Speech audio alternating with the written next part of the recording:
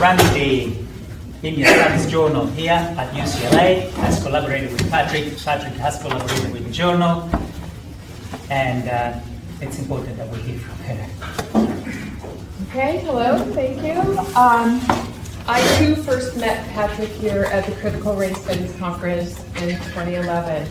And at that time, I edit the American Indian Culture and Research Journal, and I'm the publications manager for the American Indian Studies Center. And so at that time, he submitted a 55-page article to the journal, which was about double our length limit. And every article is peer-reviewed, but I allowed it to be published because I really tried and failed to prune any fat from his prose. And so this sort of interaction sort of set the parameters for our working relationship for the 5 years to come. After publishing that really lengthy article, he also guest edited a special issue of the Journal on Settler Colonialism, and he published an edited book called The Settler Complex, Recuperating Binarism in Colonial Studies, which is available for sale in Hall.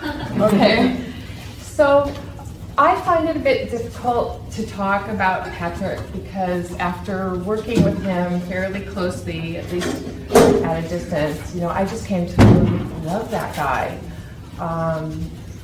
And I'm going to violate the rule by referring to notes in the spirit of Patrick Wolfe, who didn't like following the rules himself. His incredible erudition and logical mind was matched by his sort of irrepressible roguish spirit and his love of wordplay. So every interaction became both a challenge and a joy because he tended to resist editorial intrusion on his writing because he was a magnificent writer. And so while he was quite serious in his public performances and comportment, he was really rather playful in his one-on-one communications. And I felt like he used his wit to both entertain and to attain his will. And those of you who worked closely with him, maybe editing his work, will probably have shared that same experience. With great charm, he constantly challenged most editing suggestions and any restrictions one tried to impose on his work. And even though he gladly accepted revisions that he recognized as being superior to his original, he always managed to work in a sort of veiled barb in his comments. So I offer as an example his request to two peer reviewers who commented on his entire draft of his special issue on settler colonialism. And with these comments were in respect to his introduction, in which he asserted the irreducibility of binarism in settler colonial context as a provocation to contemporary scholars who he claimed rejected binarism outright. Okay, so the reviewers naturally, I felt, requested that he cite specific scholars who had rejected binarism. Okay, here's an example of his response to their request, and it's a little lengthy. Okay, first off, for both of them, the only shared criticism that I'm not taking up on the questing of citing, listing, naming, etc., specific rejections of binarism, various things. 1. It's such a general thing. After all, the whole of postmodernism, along with its various post-subsets, can be said to be premised on a rejection of binarism, along with, and in association with, rejections of essentialism, ethnocentrism, etc., that it would be almost redundant to start listing them. My intro isn't an essay in cultural theory. Both reviewers seem to acknowledge this in asking for examples, but at the same time, not questioning the phenomenon's veracity, though one of them suggests Said as an example, when Said's about the only post-colonial scholar not to critique binarism, he rather endorsing it in his notion of the contrapunto. 2. My principal basis for making the assertion, as I might quite clear at the outset, is anyway ethnographic or autobiographical, to wit, the experience of being challenged as a binarist. Anyone who's been to a conference would recognize what I'm talking about. 3. Less specifically, but in my view more importantly, and no doubt they can be forgiven for not realizing, there's an element of provocation in all of this. This collection is intended to start a debate.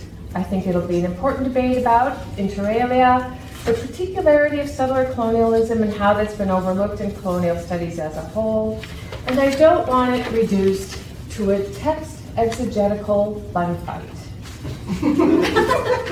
In short, I'm confident that the problematic can be taken as veridical. And anyway, we know full well that it can always be justified if there's a significant challenge.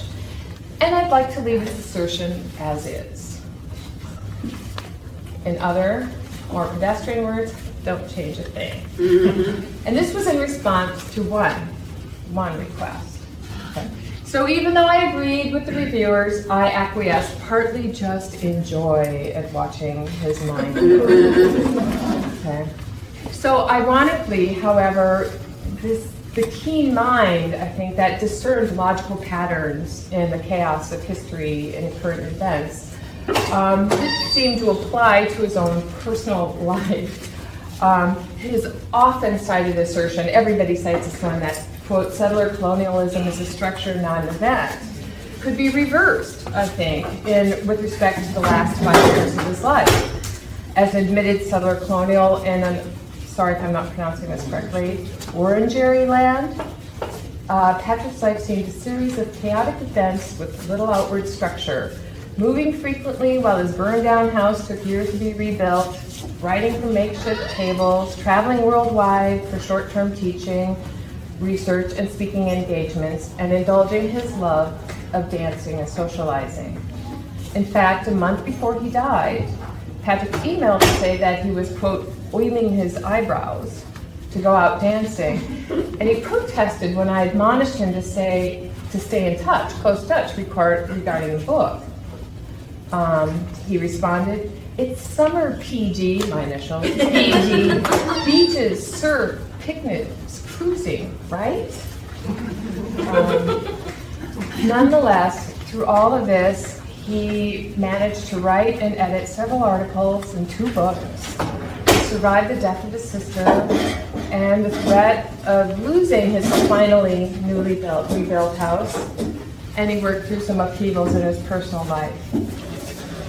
So Patrick deployed his considerable wit not only as a tool of resistance to editorial intrusion, but also as a qualified concession to others' requests. After a detailed exchange about the steps needed to move the book forward, Patrick initially resisted asking authors to produce. I asked him to ask authors to give me words and phrases that could be indexed, and we'd hire an indexer. And there were discussions of cost and size and length and all of that. So because one had to wheedle one's way with him to some extent, I just pushed back. He was resisting asking the authors to do this, so I just pushed back by hinting that we were going above and beyond in producing this book. So I wrote, "I'm sure you are aware that some publishers are making authors typeset their own book-length manuscripts." To which he replied, "I take it you're aware that some authors send PDFs?" And so then I replied, "Well, note the words of Jonas Salk, who wrote, quote, 'The reward for work well done is the opportunity to do more,' unquote." Or Herzog, in response to filmmakers asking how he funded his films, quote, "If you have a good idea, money will follow you like a common cur."